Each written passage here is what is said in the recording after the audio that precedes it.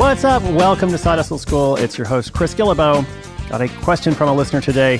This question aligns well with both this week and last week's classroom focus. Now, last week was all about the MVP of MVPs, minimum viable product.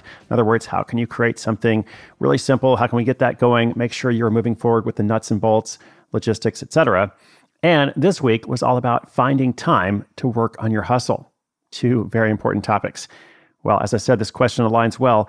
Our side hustler today is wondering whether he should work with a fulfillment center for his first private label product or do it all himself. Now, of course, there are pros and cons to each approach. No universal answer. But in his case, what's best for him and how would you make a similar decision? Should I distribute a private label product myself or not? That's what we're going to talk about in this episode.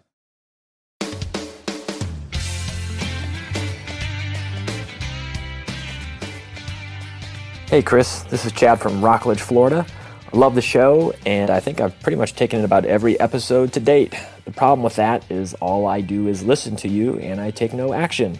So this year, 2020, I'm changing all that. So here's my question. What is the best way for a small private label product idea to start with packaging and distribution logistics for their product? A first order will require about 500 units, but I'm stuck on making a decision. Should I attempt to bring those all home and distribute from my house or jump right into a fulfillment center?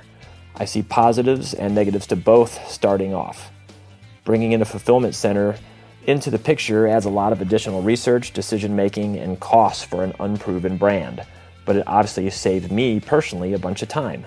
I work construction, putting in 50 to 60 hours a week, so time has always been my excuse. Any suggestions on how to help me push through my indecision? Thanks, Chris, and keep up the fantastic work, my friend. Chad, thank you so much. Thanks for listening. And even though I appreciate you listening to every episode, I agree. It's time for you to take some action. So well done in your 2020 plan. Now, this question has three key variables. This is how you make this kind of decision. The variables here are time, money, and viability. Viability, I just mean, of the idea itself, of this particular private label product, which Chad doesn't actually mention what it is. But that's okay because it allows us to answer the question in a way that can help multiple people. So viability, whether it's going to work, then of course, time and money, pretty self-explanatory. So when it comes to outsourcing fulfillment or doing it on your own, as you say, Chad, there are positives and negatives each way.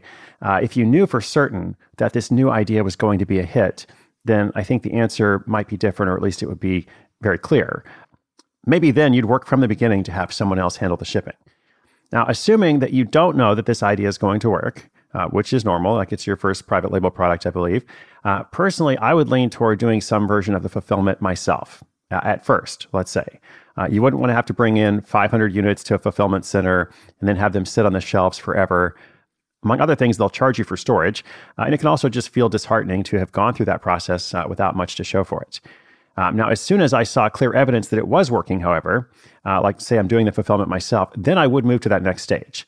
And the thing is, you can't just flip a switch. That's why you don't do it from the beginning, because there's a lot of research involved in bringing in a fulfillment center. You have to talk to different companies. You need to document your process. Depending on what the product is, there could be, some additional steps or something specific that might be different from the other products they're shipping, and so on. The point is, it's a bit of work. Plus, it's better that you know how to do everything associated with your product, even if in the long run you don't end up doing it all.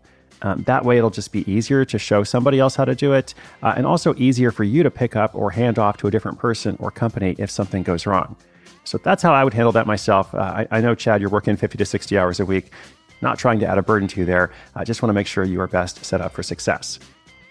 And I should say this is also the kind of question that could have more than one answer. So ultimately, it really is up to you.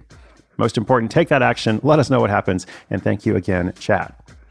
Listeners, if you've got a question, come to sidehustleschool.com/questions. We're going to be featuring them throughout the year, looking at what listeners are doing, kind of understanding where they are in different stages of their projects, and hopefully hearing about how they're moving from one stage to the next. I'd love to do that with you as well, and I hope you'll do one thing today to get closer to a goal you believe in. Thank you so much for listening. My name is Chris Guillebeau. This is Side Hustle School.